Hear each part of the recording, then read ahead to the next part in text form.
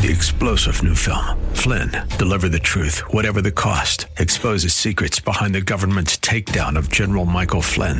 Flynn knew what the intel world had been up to. He ordered the first audit of the use of contractors. This set off alarm bells. He told the truth. He was the most dangerous person for Donald Trump to hire. They had to get rid of Flynn.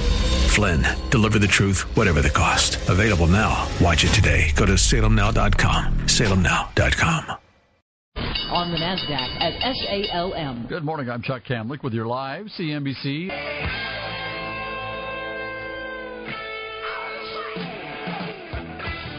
Welcome in. Rob Black and your money. I'm Rob Black, talking all things financial, money, investing, and much, much more. Oh, my. Let me get my screen situated. It's be one of those days, I get the feeling. I'm discombobulated already. It's never a good thing to be discombobulated so soon into the show. S&P 500, 3 for 3 this month. It's a nice thing to talk about.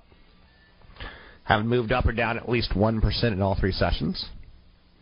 Yesterday's move was textbook for a market that's been conditioned to buy on the dips. On the heels of Monday's 1.2% decline, the S&P 500 jumped 1% on Tuesday in a broad-based advance that saw all 10 sectors register a gain. Tech sector, which has trailed notably this year, led the way. Apple was up 3.5% yesterday.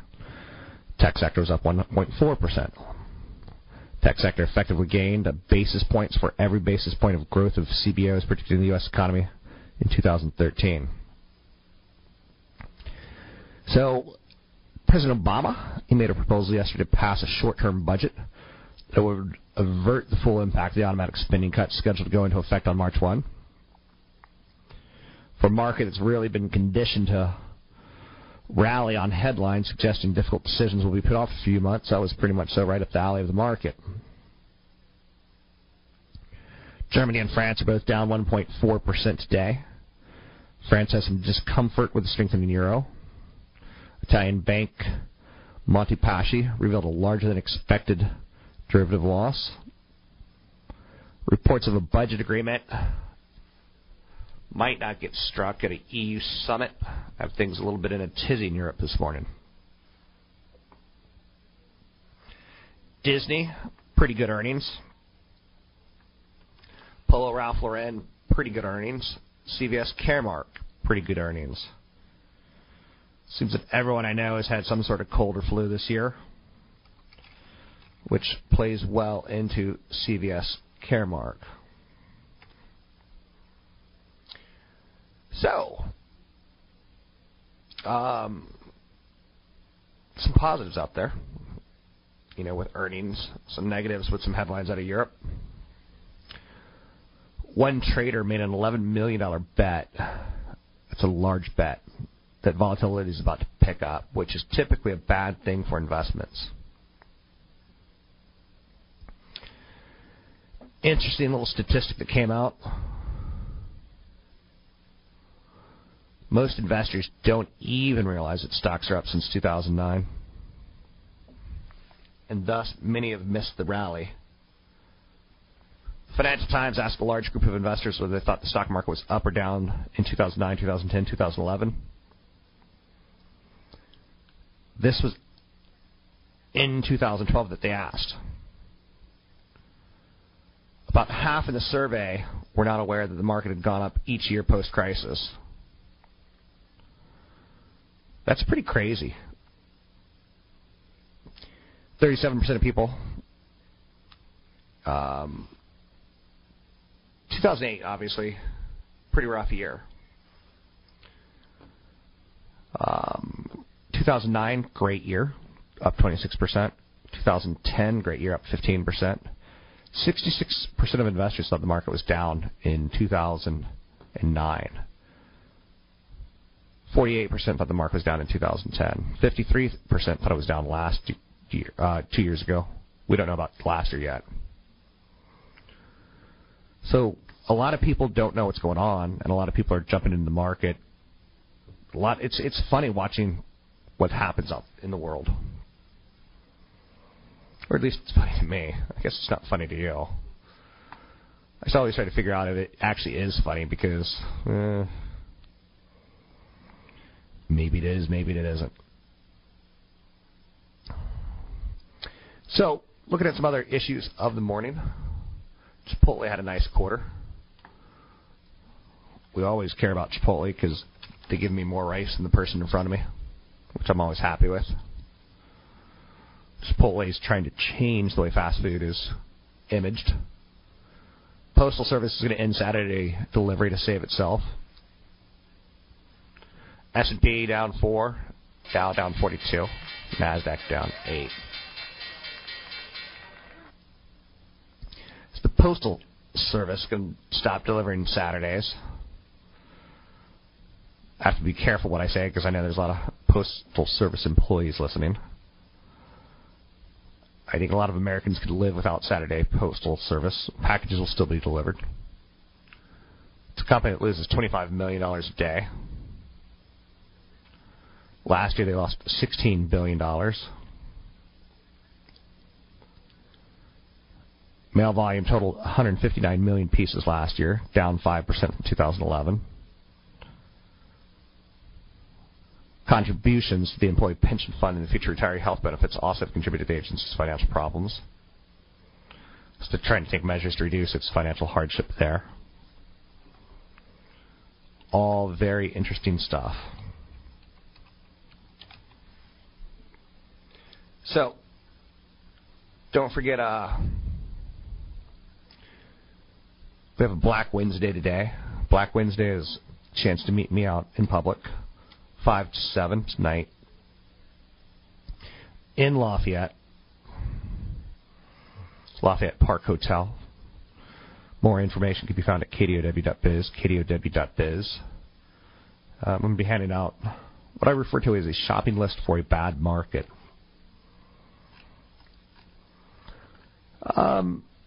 There's a little bit of news this morning out of the ECB. A little bit, President Mario Draghi is going to head a meeting of policymakers in Frankfurt tomorrow.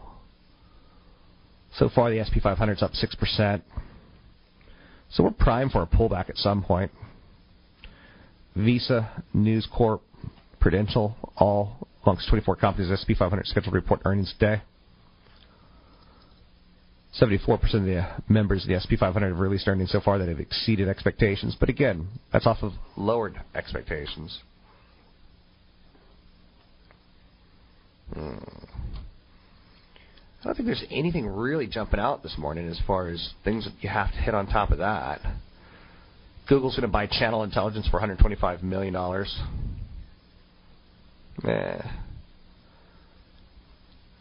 ESPN's Bill Simmons is in the news today talking about pranking Twitter. That's not a good story, is it? I don't think so. Postmaster General of the Post Office has a master's from MIT. Interesting, right? Gas prices have begun their annual ascent to summer driving. That could be one of those negatives that hits the markets. Monopoly has replaced the iron with a cat. I don't know, really? I can't really throw that out there as a positive. To get your calls in the air, it's 800-516-1220. It's 800-516-1220. Don't forget, come out and meet me tonight from 5 to 7, Lafayette Park Hotel. It is called the Bistro at the Park, is where we're meeting. More information can be found at kdow.biz.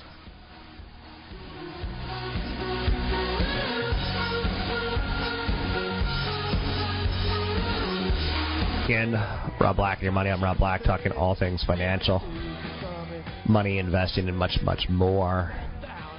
Sadly, one of the big stories today is the post office is going to end its Saturday delivery to try to save itself a couple $2 billion a year.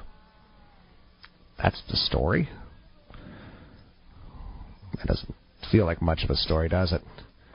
Pinterest is in the news today. Pinterest is one of those .com companies. Web 2.0 companies, where you can go post pictures and like them or not like them and get everyone Googling and oogling and gaga over them. S&P 500's down 3, the Dow's down 36, the NASDAQ down 7. Joining me now, CFP Chad Burton. You can find him at newfocusfinancial.com. He manages wealth for clients, newfocusfinancial.com. Let's talk a little bit of mutual funds. And maybe let's take the angle of the introductory to a mutual fund. What do we need to know? Well, I think it's a matter of comparing apples and apples. Okay. With the whole idea of index investing and John Bogle from Vanguard, people got almost too fee sensitive. I mean, it's very important to look at fees when it comes to mutual funds, but people look at a large cap fund and see, or an ETF, which now has 4 basis points. So 0.4%. You can invest in the entire market through things like iShares. Yeah. And so then they look at an international fund and see fees of around 1% or more, and they think, I'm not going to touch that international fund. Yeah. The issue is that international funds are already just going to have higher fees because you want boots on the ground in those countries that they're investing in. You want to have the analysts know the companies, visit the management, things like that. So there's already more cost. So fees, when you look at the returns, especially if you're using Morningstar.com as a tool, the returns are net of fees. So you have to realize that. Sometimes you get what you pay for when it comes to fees. So what I like to concentrate on, what I always talk about, is when I'm investing in a broad stroke of large cap U.S. stocks and in mid cap U.S. stocks, that's where I really, really like to use index funds or ETFs. All right? Or if I'm in a positive market for bonds where interest rates are steady and or coming down and all bonds look fairly attractive, index funds or ETFs are a good way to go there. When it comes to small cap international emerging markets or any alternative investments, you can, if you do the homework, find the funds that outperform the indexes. And what I mean by that is if you look at an index that's in, China, for example, a lot of times you look at that index and say, really, I don't want to own all of those companies that are in that index. I want a manager to be much more specific. So that's why I think managed funds in small cap, international, emerging markets make more sense than index funds. Can I slow you down a bit? Sure. What does return net of fees mean?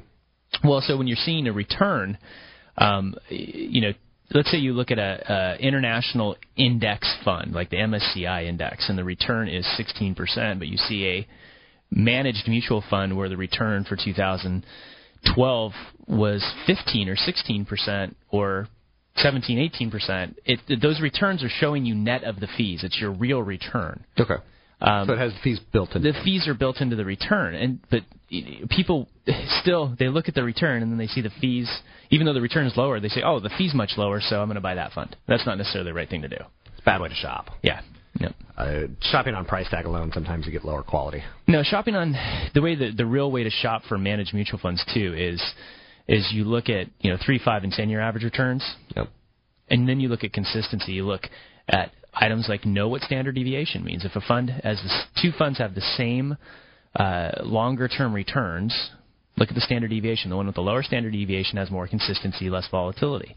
And then look at how long the manager's been there. Make sure the manager or the management team has been in place for the length of the track record. Because too many funds change when they get a new person at the helm. And it's interesting for me to look at 10-year returns in large part because you fired through that. You're like 1, 3, 5, 10 years.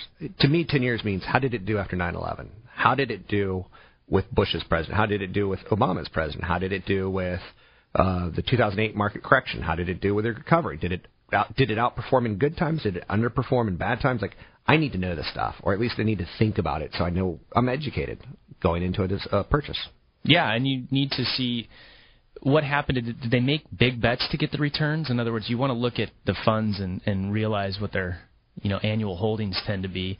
They report to you on a quarterly basis, and if you start seeing too much weight in a certain sector where they're trying to make big bets to make up for mediocre returns, that's when you get a little bit wary of the fund and say, okay, well, they're just trying to catch up and they're taking on too much risk. What do we need to know about alpha and beta of mutual funds? Well, beta is how much risk, how much movement you're going to have versus whatever index it's following. So if you have a large cap fund and it has a beta of 1, if the market moves up 5%, your fund's probably going to move up 5%. If it moves down 10%, your fund's probably going to move down 10%. Beta of less than 1 means it moves a little bit less. So as the closer you get to retirement, the more you want to pay attention to the beta because you want exposure in those areas, but you want lower beta, lower volatility because you're drawing on your portfolio. Typically, dividend-paying stocks that increase their dividends have a little bit lower beta in the long run, and that's why you focus more on that towards retirement. Alpha is a measurement of are you being compensated for the extra risk that you're taking. So when you can run a portfolio through, say, Morningstar, and you're overweighting in small cap, mid cap, emerging markets, and taking on more risk, are you truly being compensated for that risk? And that's important the more money that you have. That's CFP Chad Burton. You can find him online at newfocusfinancial.com. He manages wealthy clients. You can learn more information about him at newfocusfinancial.com. And I'm Rob Black, talking all things financial, money, investing, and more. The S&P 500's down 3, the Dow's down 36, the NASDAQ down 7. Oh, my. A lot of people are talking about a rotation into stocks from bonds. Bonds have done incredibly well, despite the incredibly low yield in the last few years. You know, yeah, I pay attention to rotations in money sectors and money flows. There's no doubt about it. But I don't get too caught up in it. I don't get too rattled by it. I don't think too much about it. I'm more of an earnings kind of investor than anything else. Tonight, Visa will tell me more about transactions in the world than I will worry about a great rotation. Am I ignorant of it? No. Will I dwell on it? No. Everyone knows the U.S. housing market's on the way up, but housing is a very local story.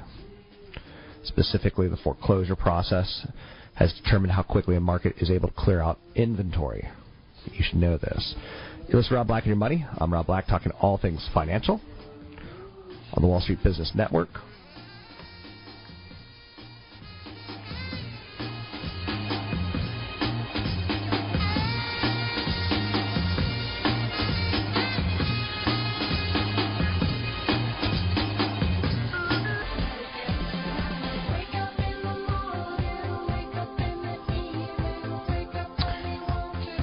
Welcome in. Welcome back in. Rob Black and Your Money. I'm Rob Black. Hopefully you can come out tonight and meet me out at Bistro in the Park. Bistro at the Park is the right way of saying that. Inside Lafayette Park Hotel, 3287 Mount Diablo Boulevard, Lafayette, California. Love to see a lot of you out there. I'm going to bring probably 20 to 30 copies of dividends that I like. What I would refer to as a stock buying shopping list in case things get rough. S&P 500's down 3. Dow's down 36. The NASDAQ's down 7. So the post office stopping Saturday delivery is the big story of the day. Oof, right? Chipotle had good earnings. I could find stories today, but they're really not jumping out at me, if you know what I'm saying. Women CFOs at record level in the United States. Top job is still quite rare. A CFO in S&P 500 companies, 54 CFOs are women. It's a nice move from 40. Still seems a little on the low side. Women are now overseeing the finances of companies like J.P. Morgan Bank, Gannett, Time Warner.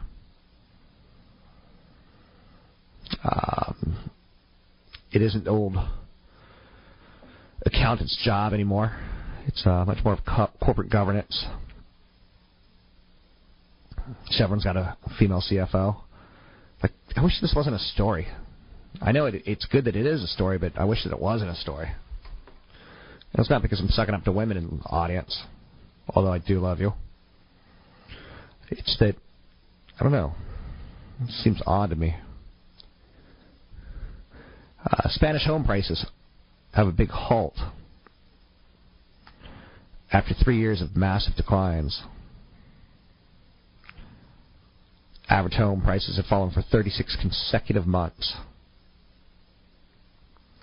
It's a market that's been clobbered. I know someone that went out and bought a Spanish house because he thought it was cheaper than buying in America with the same sort of leveraged upside. I warned him not to do it. And he did it. President Barack Obama is nominating a new Secretary of the Interior. Oof. I know. Like, recreational equipment CEO Sally Jewell is going to be the nominee. I don't think most Americans know what the Secretary of Interior does.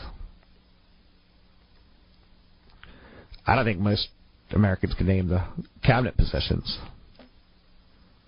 I would bet most Americans could name 3 cabinet positions. And I'm not knocking on Americans. Maybe a little bit. What else do we got today? You know, this is kind of interesting. Sustainability is starting to become a topic as far as like newspapers. That's kind of nice to see. I don't know why, but it's kind of nice to see. To get your calls in there, it's 800-516-1220. It's 800-516-1220. Anything you want to talk about, we can talk about today.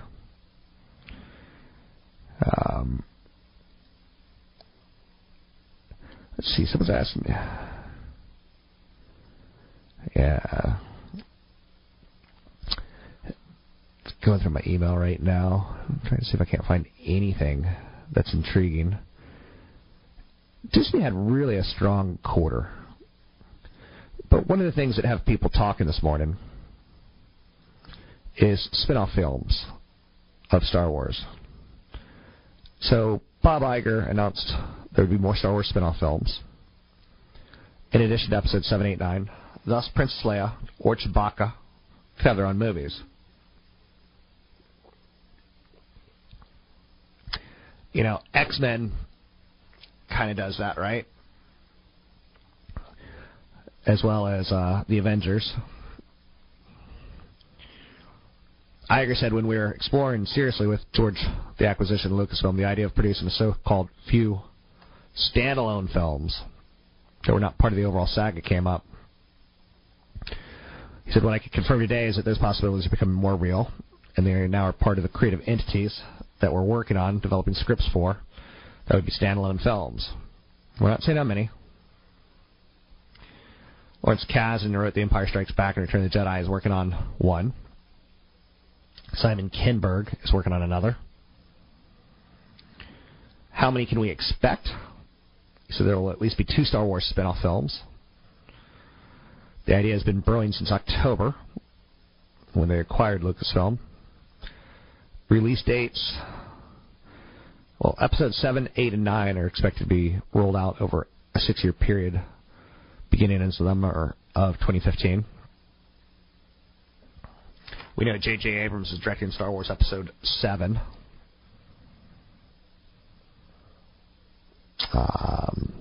So that's all I got. I know you're saying, that's not a lot today, Rob. That's not a lot. You're coming up a little on the empty side. Well, I think that's fair. Got an email about Ameriprise the other day. What interested me about this was people don't know. And the guy asked me what my take is on Ameriprise. And I said, I don't like Ameriprise. It's a starting point for people who want to get in the industry. A lot of bad products are utilized. And he sent an email back to me. I didn't know he was asking about working there. He was asking more so. I thought he was asking more so about, you know, being a client of someone there. So I gave him the advice, like, be cautious. And he said, last fall I was hired as a planner in their downtown Minneapolis call center. He calls it the Ameriprise Advisor Center. I went through there, what I refer to as Test Death March, where you get your Series 7 and 6.3. You get your health and disability and life insurance accreditations. He's now taken telemarketing Ameriprise to orphan accounts in northeastern USA. So, Ameriprise wants you to use your own personal network. And their quotas are so high that they say that, you can't hit unless you hit your own personal network.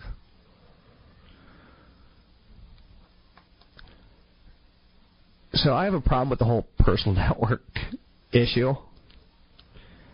I have no issue saying, like, I've networked pretty well in the last couple of years, and if anyone needs someone to work with in life insurance or financial planning or reverse mortgages, I could say that I've really found some good people and some bad people, but I don't make my living off that network.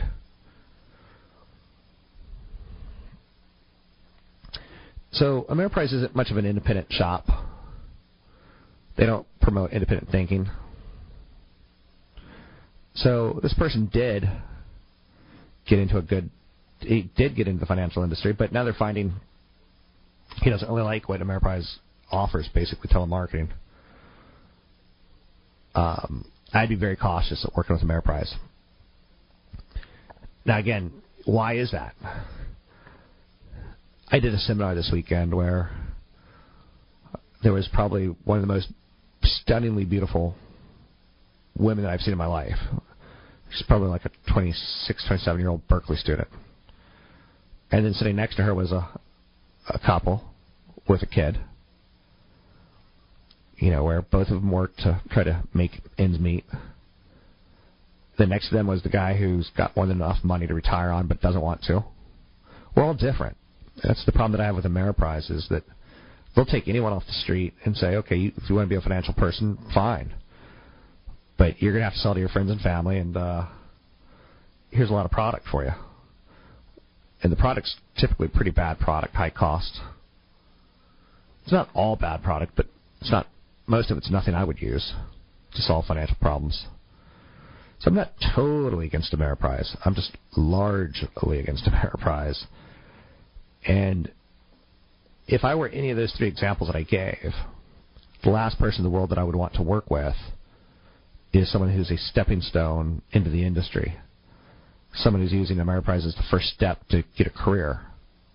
Which, again, we all have to do it. We all have to take that first step at some point. But just not on don't experiment on me. Please. To get your calls in the air, it's 800-516-1220. It's 800-516-1220. Anything that you want to talk about, we can talk about. Going to do a Black Wednesday this evening, off the cuff with Rob Black. So going to bring out a shopping list of stocks that you would want to have or maybe acquire if the market gets really choppy. Some people are predicting a very choppy market in the month of February and March as we deal with congressional issues, political issues. So some people think, the 6% start could lead to a big correction. I don't think that's ludicrous to think about it. I think it's ludicrous to get obsessed about that. It could happen, for sure. Netflix is 4 percentage points away from doubling for the year. So come out tonight, meet me, Bistro at the Park, inside Lafayette Park Hotel. More information can be found at kdow.biz, kdow.biz. While you're there, you can also get the podcast of the show. It's typically up right around 9:15. You can also find me at YouTube, Rob Black Show, Twitter, Rob Black Show.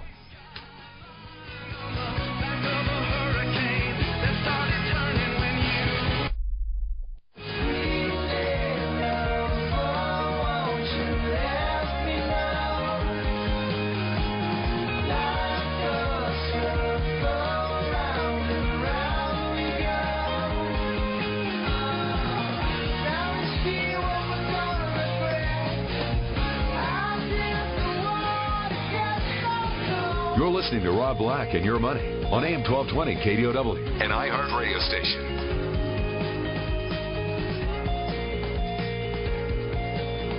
Rough day for me.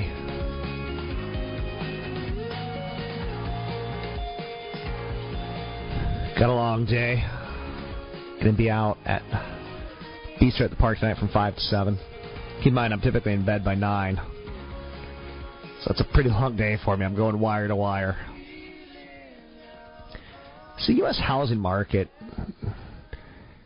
Markets with the strongest appreciation are non-judicial foreclosure states. That's areas where laws allow banks to clear distressed homes without lengthy court proceedings. They're recovering the most quickly. Areas like Phoenix and San Francisco and Denver and San Diego, prices have gone up 10 to 20%. But judicial states, like Florida and New York, areas where it takes longer to evict someone, it takes about 500 days, up to 3 years. The eradication of distressed properties is much slower, and the recovery has been uneven in the United States. Real estate's interesting to me in the sense that at some point in time it's just housing. $1 million house in one market that's a 3-bedroom, 2-bath is a $200,000 house in another market like Tampa. 3-bedroom, 2-bath. As good of schools, as good as neighborhoods. Not as close to high-paying jobs. Not as close to maybe the ocean, or not as close to something, right? So you lose some perk. Real estate is said to be location, location, location. But at some point in time, it becomes ridiculous. There's an issue going on in San Francisco right now that people are just paying whatever to pay, whatever. They don't care. You go to an open house and you see like a bus stop in front of it. And you're like, what's happening here? And then you find out it's a bunch of Google employees, and they're all going to, they're going to offer 1 year of rent, or they're going to offer 40% down. They don't care. They're outbidding you because they don't care. That kind of mentality typically ends very, very badly. Like last night, I drank my face off because I didn't care, and I kept drinking, and I kept drinking, and I kept drinking, and I kept drinking. Blah! So be careful on housing. I'm not saying don't. It's all up to you. To get your calls in there, it's 800-516-1220. It's 800-516-1220. Tim Geithner. Whoops, my voice is going on me. Tim Geithner, the 75th Secretary of the U.S. Department of Treasury. He's going to join the Council on Foreign Relations later this month as a distinguished fellow. So he's got his first job after leaving the Treasury. Finding employment not that difficult. One trader out there has made a very big bet that volatility is going to pick up large in the next 60 days. And if that happens, the market should sell off. French government fears social implosions or explosions. That's worthy of throwing out there. The daily drumbeat of layoff and plant closure announcements in France has been riling up desperate workers who have little hope of finding a job elsewhere. Unemployment rate of 10.5%. France is one of those countries that has a radicalization of angry workers.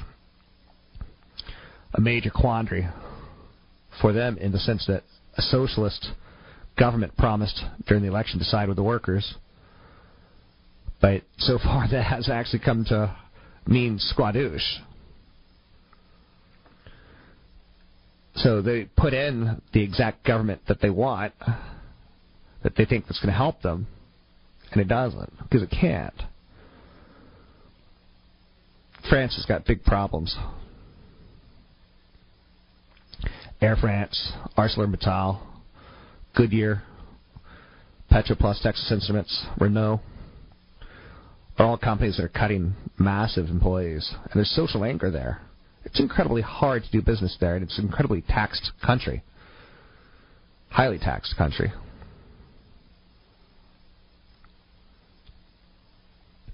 So I throw that out there because we could look at Greece and go, they don't really mean that much. When all is said and done, less is said. When all is said and done, less is done and more said, right? But France is no Greece. There's a guy that Warren Buffett learned from. His name's Benjamin Graham. And it's worthy of study in some of the things that he'd say. You know, he talked about the psychology of the investor. He talked about the debt. He believed in companies with cash and not, debt. He always thought long term. You have to look at things as an aspect of eternity. Ben Graham was all about fundamentals, and he forgot the rest. It was all about studying balance sheets and diversifying. Be willing to buy something that no one else wants to buy and buy it cheaply. Consider being an activist investor. One of the things that really got me was consider buying things cheaply that no one else wants. One man's trash is another man's, glorious riches. It's not quite like going to the dump and saying, I'm going to go pick out an outfit for the prom. But there's some businesses, like, I wouldn't mind owning a trash company, like a Waste Management. We're going to need trash the day I die, right? A lot of people are like, I don't want to own a cigarette company. They make cancer. Exactly. So buy that company and then buy a pharmaceutical that cures cancer. Hey, come out and meet me tonight. Going to be at the Bistro at the Park from 5 to 7. Lafayette, California. Lafayette Park Hotel. More information at kdow.biz.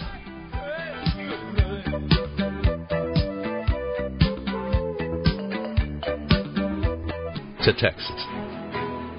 Care your parents and older family. Free Business Network.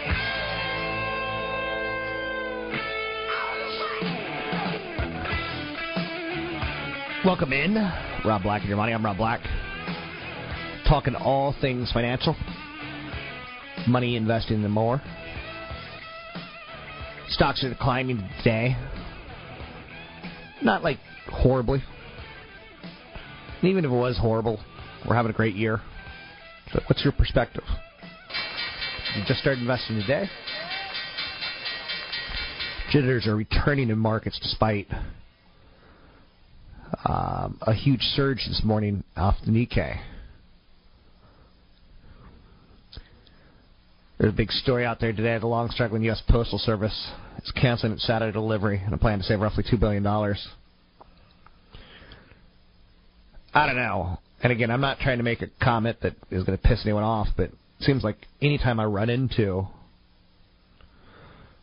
a post office, it's mind-numbingly slow, and I don't understand. You run into a FedEx, and they're like, what can I do for you? Where do you want to send it? How much? Here you go. Like, they talk faster. So there's going to be an uproar about the decision to stop delivering mail on Saturday. But why did it stop there? They're losing a lot of money. It's an independent establishment, so it's no longer funded by taxpayer dollars. But yet it doesn't have the true independence to restructure. They have to go ask Mommy and Daddy at Congress. It's been a slow-motion death spiral. Postal Service now says it's going to stop ordinary mail delivery on Saturdays beginning in August. It's going to save $2 billion a year. It'll still deliver packages, which are more profitable. If it were truly independent, it would be more drastic. Maybe 3 days a week until they're profitable. Hike the price of stamps. Hike the postage for periodicals and promotional materials. Slow delivery of first-class mail. Deliver to cluster boxes at the curb or at centralized locations instead of sending a postal carrier to every American's front door.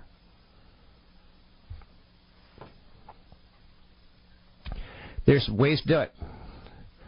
Let them ship liquor. It could sell non-postal products in its post offices, ranging from coffee to business services. Americans just don't care. This is not enough of a cut. And with that, it's going to come back and ask for more money down the road.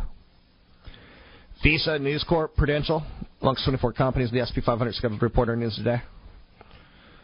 So far, about 74%, 303 members have exceeded earnings expectations in the S&P 500. Why is that important? Why do I even bring that up?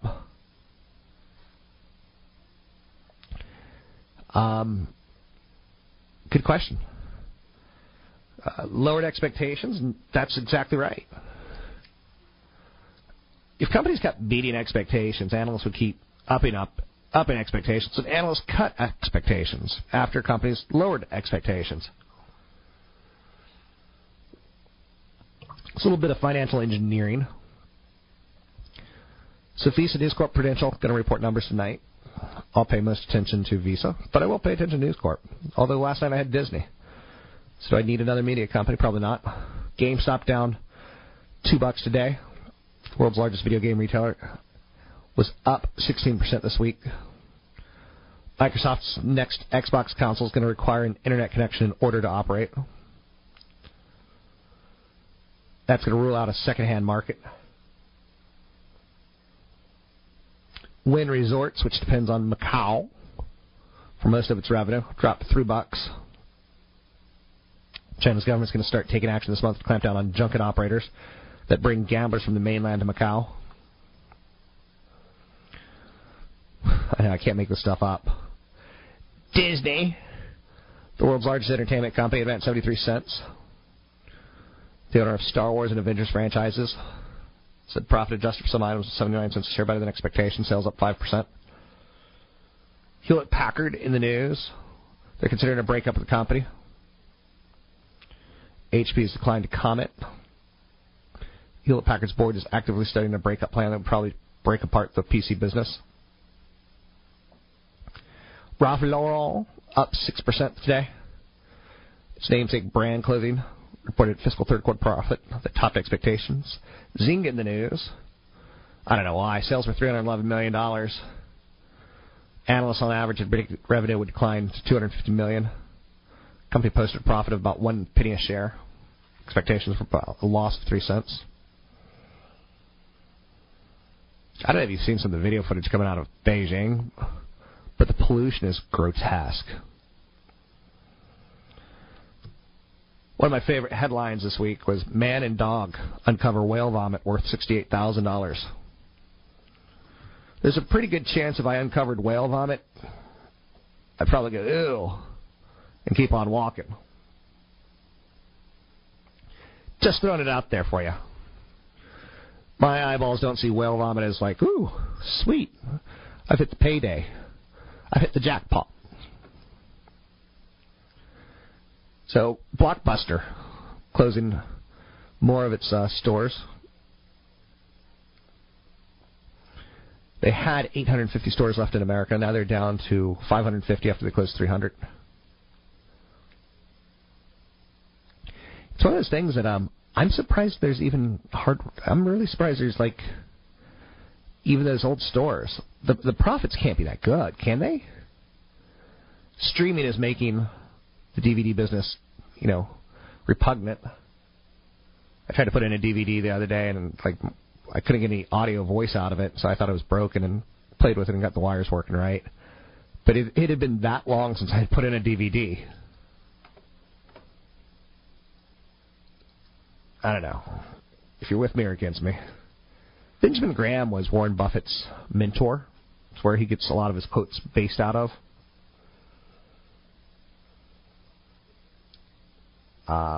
Buffett said that Graham's book, The Intelligent Investor, changed his life.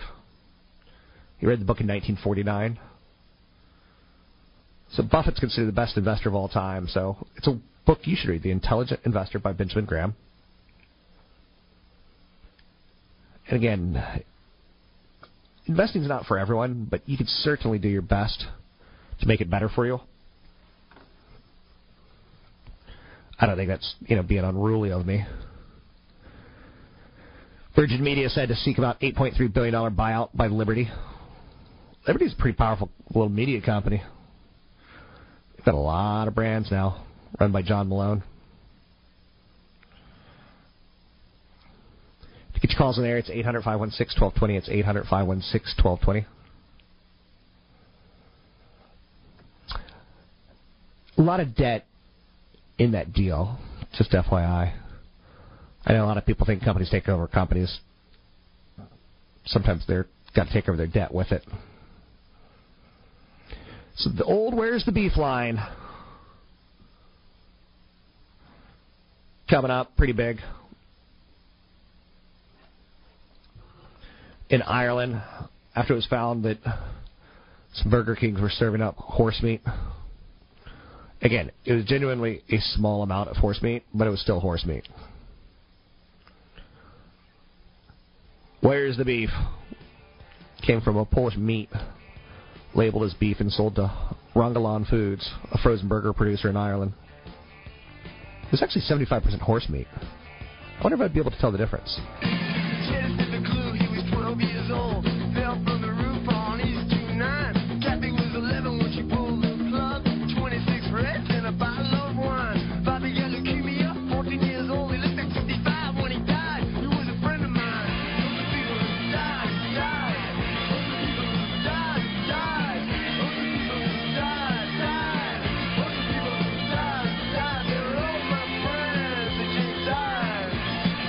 You're listening to Rob Black and Your Money on AM 1220 KDOW, an iHeart radio station. Welcome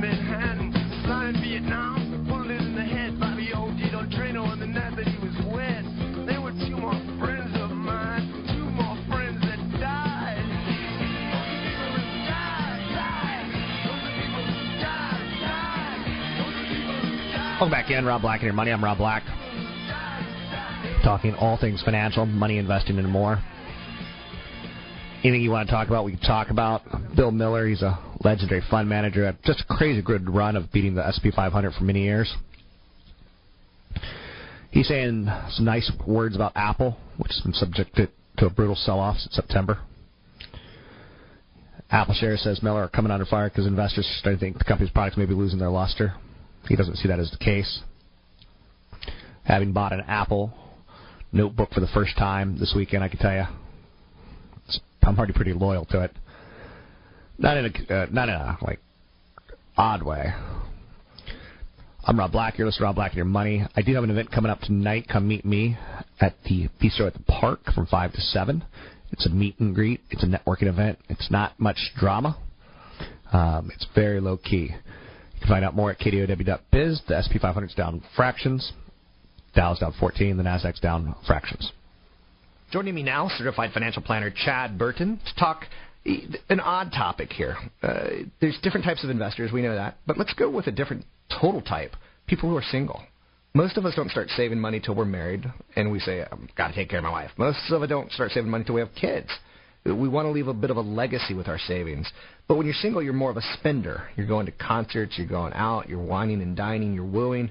What's your thoughts on investing and saving as a single person? Well, my thoughts, if you're going to invest and save while you're single, is you find somebody that you might want to marry. Start early on talking about prenuptial agreements. Okay. I met a guy that was involved in one of the founding members of a startup. Okay. And it was well on its way. Got married. Didn't do anything on the prenuptial agreement. Lost half of what the eventual result was, and the marriage only lasted for a couple of years, and it was kind of one of those deals where you couldn't believe what the person did, the spouse did in this case, and still lost a lot of what he'd worked, 15 to 20 hours a day on for 5 to 6 years of this startup. So prenuptial agreement's very, very important. How about a postnup? Postnuptial is, it's kind of one of those things where if you don't have anything when you get married, the postnuptial is a little bit more involved in, what am I going to pay after I pass? But, boy, that's a tough thing to approach, though, when you're, first getting married, you don't have kids yet. Whether or not it's going to hold up in court, whether or not both sides really had an attorney, it's tough. I personally don't think it's that tough. I just think you need to dehumanize it. Like, for instance, I got that frying pan from my mother. I want that in a prenup, and that's a good starting conversation right there. Mm-hmm. Say, a prenup, maybe things don't end as well as we want them to, or, it's there for a worst-case scenario. It's not there for a best-case scenario. Now, with that said, being single, you have a lot more costs, but everyone should max out their 401k when you're single or when you're married. There's some things, you don't need life insurance when you're single. If you die, no one cares. Right. So don't have life insurance. Life insurance is there to replace your income for your loved one that you just left. At one point in time, if I died, my cat would have got my money. That's funny.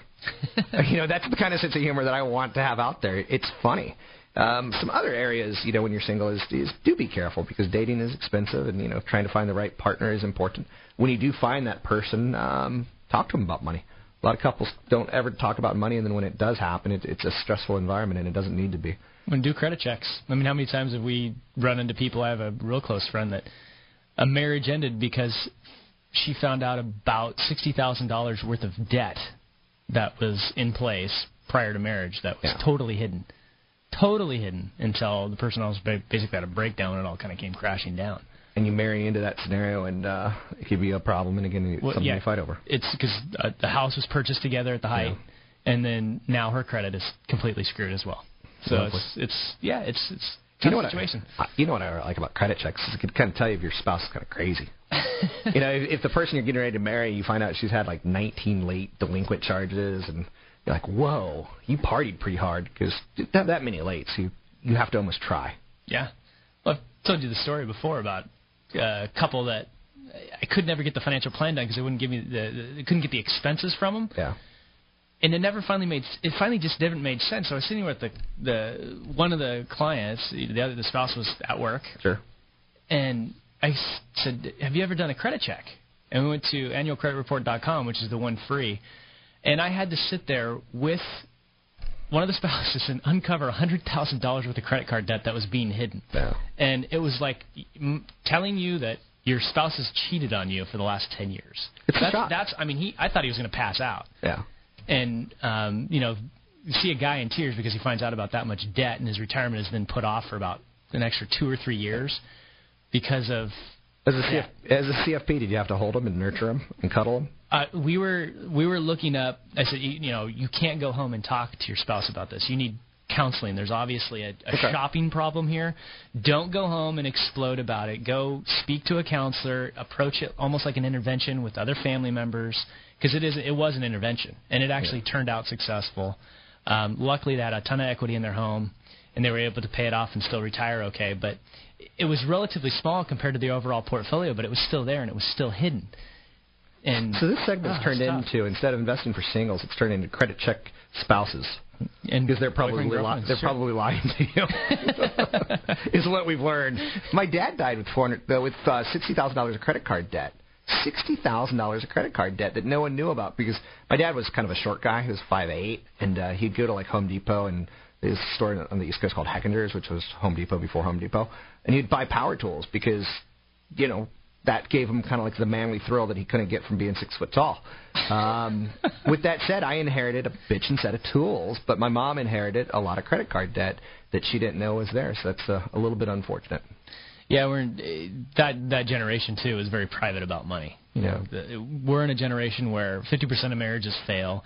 People live till they're 100 years old, so most of the time, unfortunately, people aren't with the same spouses. So be very careful, because people that trade houses, spouses, and cars more often than others are the ones that don't retire well. Interesting to note. With that said, I don't want to live to 100 unless I'm like Highlander, and I could live forever with a Scottish friend. Scottish ninjas. Odd concept, right? Yes, very odd. Whoever pitched that movie, they had some cojones. With that said, that certified financial planner, Chad Burton, you can find him at newfocusfinancial.com. That's newfocusfinancial.com.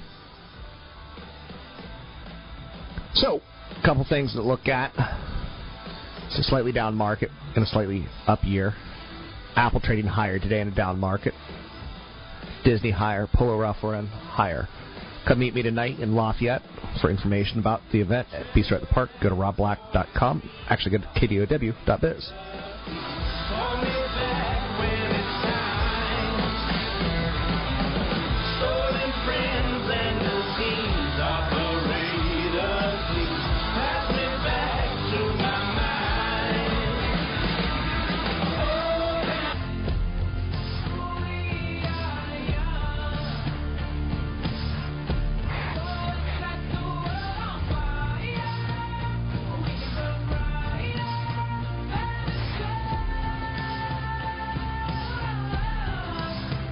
Visit Rob Black online at robblack.com.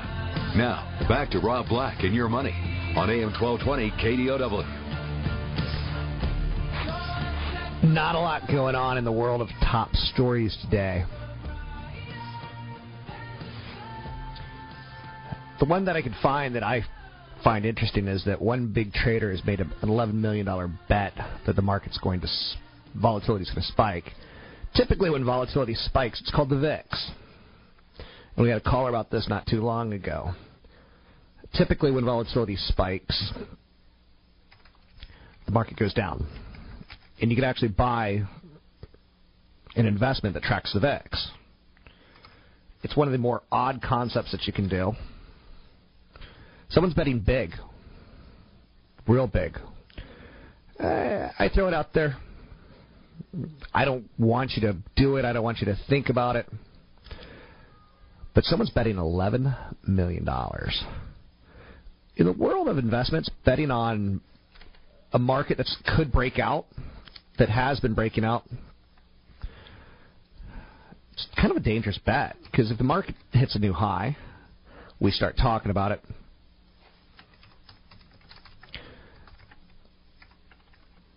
It could be kind of a self-fulfilling issue.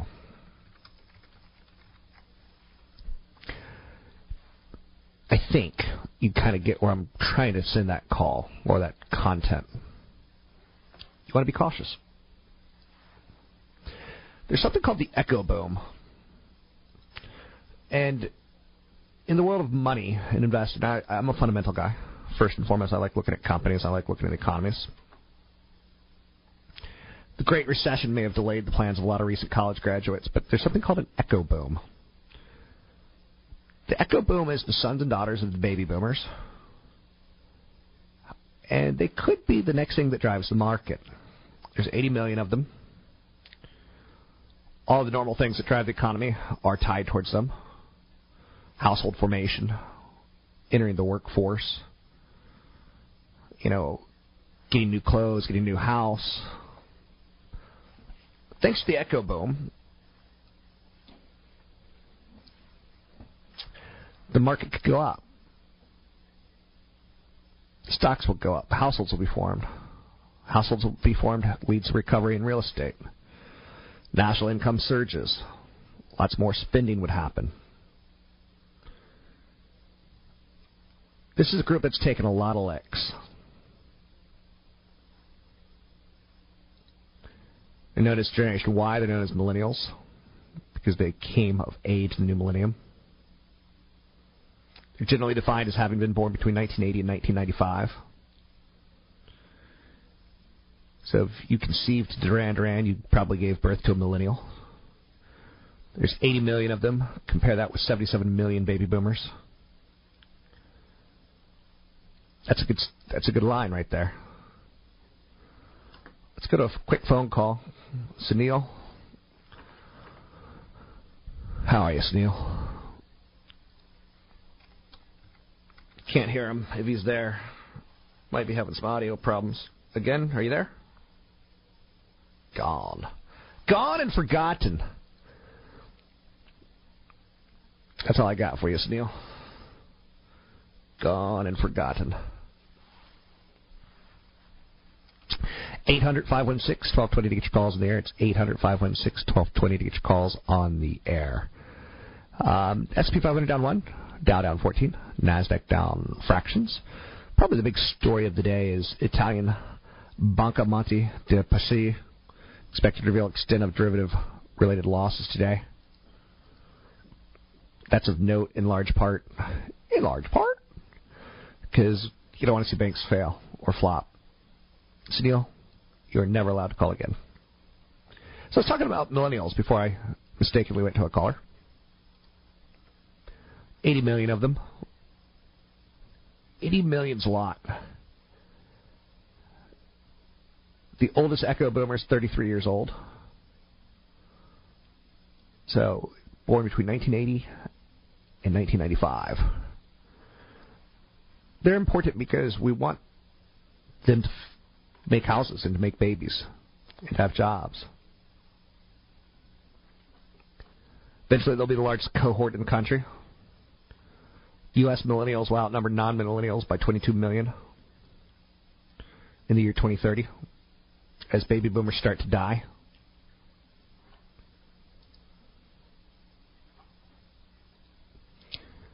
They're less white. They're more diverse. Back in the 1990s, if I was doing the show, I'd be talking about the baby boomers retiring and how they're a massive force of people and how their retirement is going to change the economy, and that's why you want to buy pharmaceutical companies. I do stories about like, oh yeah, grandpa, or not grandpa, but that baby boomer just retired and now he's fine and he's got a lot of time to make love with his wife, so shares of Pfizer's Viagra. Most prescribed and re-prescribed drug of all time. Like, go buy, like, that was the kind of crappy we'd do. So now we're looking at the millennials who are between age 18 and 29. 14% are black compared with people aged 30 and older in the United States, 11%. Millennials, 19% are Hispanic versus 13% who are 30 and older. White has gone from 70% of all people in the United States aged 30 and older down to 61% of just the millennials. Interestingly, Asians still represent 5% across the board. The values of a millennial are important to me. I met a couple millennials last year, got to know them, and one of them just wants to, doesn't want to work till the day she dies. She broke up with her fiancé when she found out that he wasn't going to be a good mate, that he always ran up debt. But the values are important. There's some new priorities that are starting to become a little bit more obvious. The percent saying that's important in their life, 52% say that being a good parent's important in their life. 30% say having a successful marriage. 21% say helping others in need. 20% owning a home. 15% having a high-paying career. They're better educated than the baby boomers. Percentage of millennials who already have a graduated from college is 19%. Plan to graduate from college is 44%. 31% have no plan on going to college. So that's an impressive 63% with college degrees. The effect of recession on millennials who are not employed, they're very optimistic, is what you need to get out of this. They don't have enough income now, but will in the future. At some point in time, this equals more household formation. So I'm telling you, back in the 1990s, I'd do stories about baby boomers retiring and the need for health care. And like insurance companies, life insurance companies were going to benefit because people were living longer.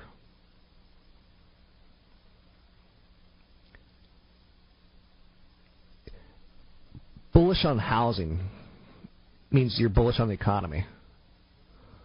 Household formation has probably hit a bottom. From 2006 to 2010, 840,000. The normal is 1.3 million. Household formation, i.e. not living with mom and dad. The numbers have been dropping in the last 4 years from 1.6 million to 800,000 to 500,000 to 400,000. Household formation drives economies. Nearly 3 million in pent-up demand. The growth rate in couples is large.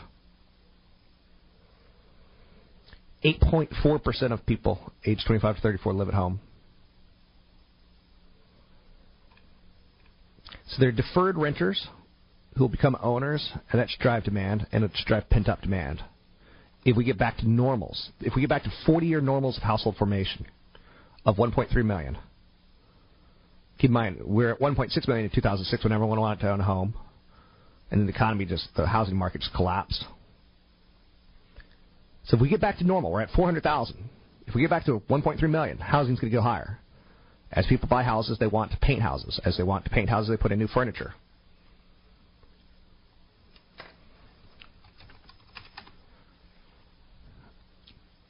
As we put in new furniture, we cut down trees. As we cut down trees and cut wood and build stuff, and we put it on credit, we go into debt. So the millennials, mathematically, they're going to help us. And they're going to get there when they get back to the norm. Am I counting on it? I'm sure as hell not counting on a prolonged recession, depression, oppression, worst-case scenario. To get your calls in the air, it's 800-516-1220. It's 800-516-1220 to get your calls in the air. Come meet me tonight. Let's see how grumpy I'll be at Bistro at the Park from 5 to 7. I'm going to bring a list of kind of what I call a shopping list of stocks that I would want to own in the worst-case scenario, a down market, a prolonged down market, stocks that I want to buy. Bring your financial questions. Bring your portfolio. And I'll take it home and work up a review for you. To get your calls in the air, it's 800-516-1220. To meet me tonight at Bistro Park, you can learn more at kdow.biz. Bistro at the Park from 5 to 7 at the Lafayette Park Hotel in Lafayette, California.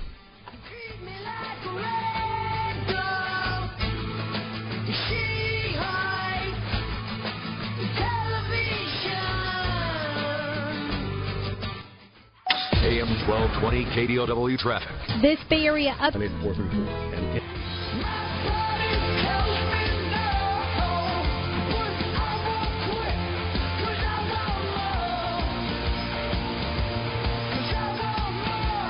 You're listening to Rob Black and Your Money on AM 1220 KDOW, an iHeart radio station.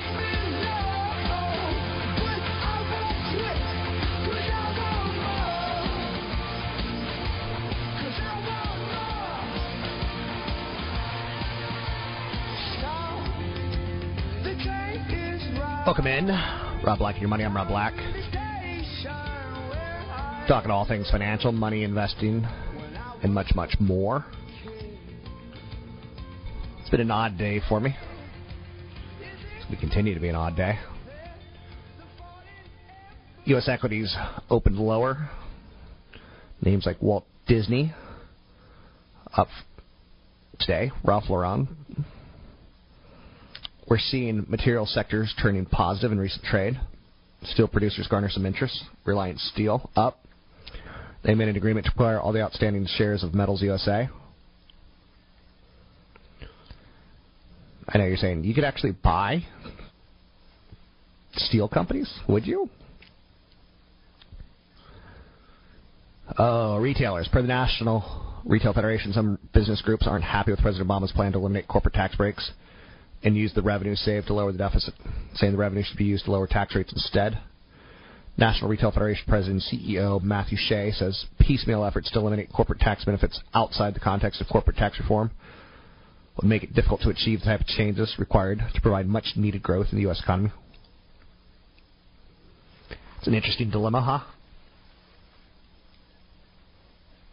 Should we pay down the deficit, or should we cut Americans' taxes? Can we afford the deficit?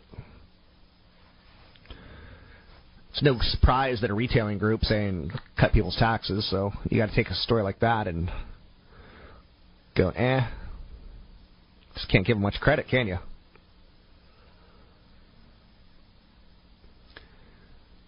The Wall Street Journal did a piece today on U.S. Attorney General Eric Holder and the whole S&P Standard & Poor's rating agency debacle.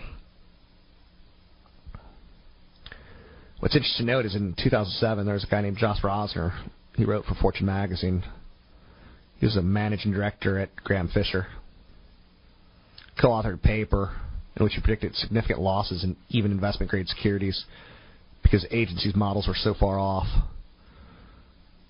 He expected rating agencies eventually would face litigation as a result of the role they played in creating these instruments. I mean, he got it right. 5.5 years ago, he got it right.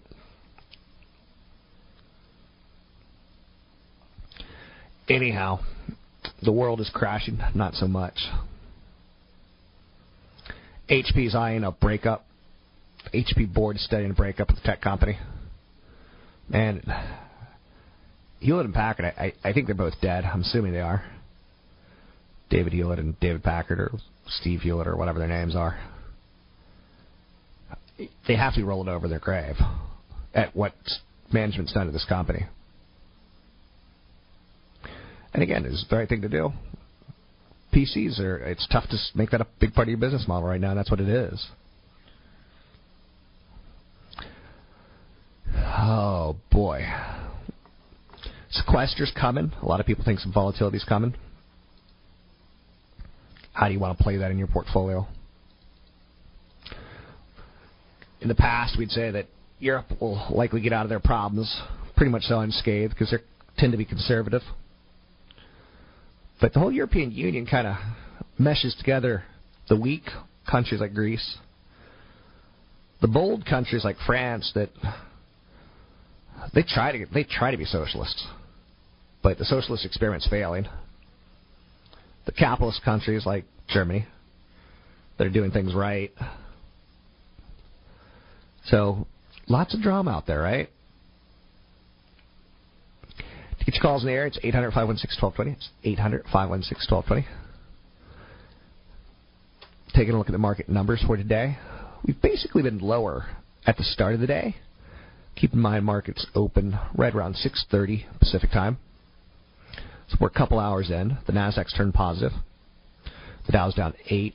The S&P 500's down fractions. Legendary investor Bill Miller saying, hey, shares of Apple are too cheap. So it went down to 450. Got as low as 435, and now it's back to 463.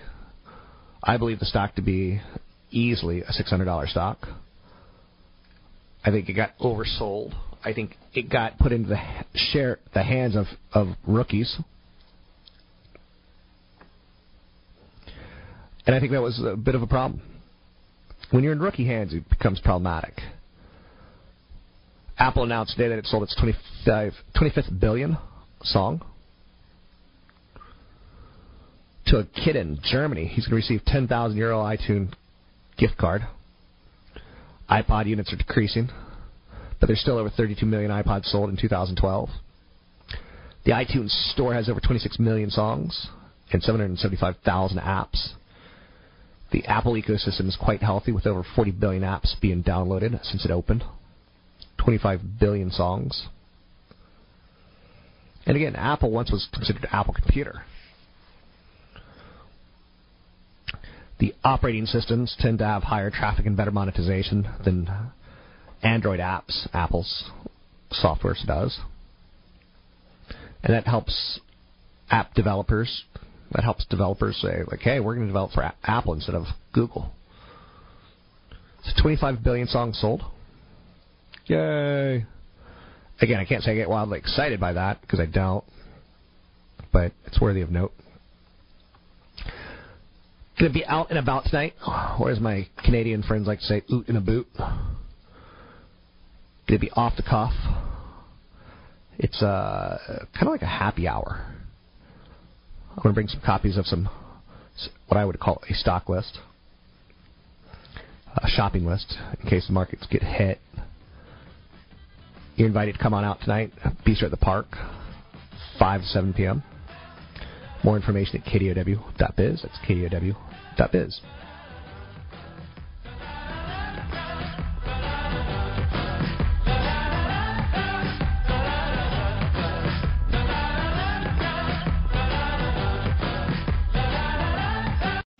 Three-star General Michael J. Flynn, head of the Pentagon Intelligence Agency, knew all the government's dirty secrets. He was one of the most respected generals in the military. Flynn knew what the intel world had been up to. He understood its funding. He ordered the first audit of the use of contractors. This set off alarm bells. The explosive new documentary, Flynn, Deliver the Truth, Whatever the Cost, uncovers the facts behind this scandal. Flynn told the truth. He was the most dangerous person for Donald Trump to hire. I find out the worst enemy that I'm going to face in my life is right here in America. They took my assessment and they wanted me to change it. And I was like, I'm not changing it. They had to get rid of Flynn.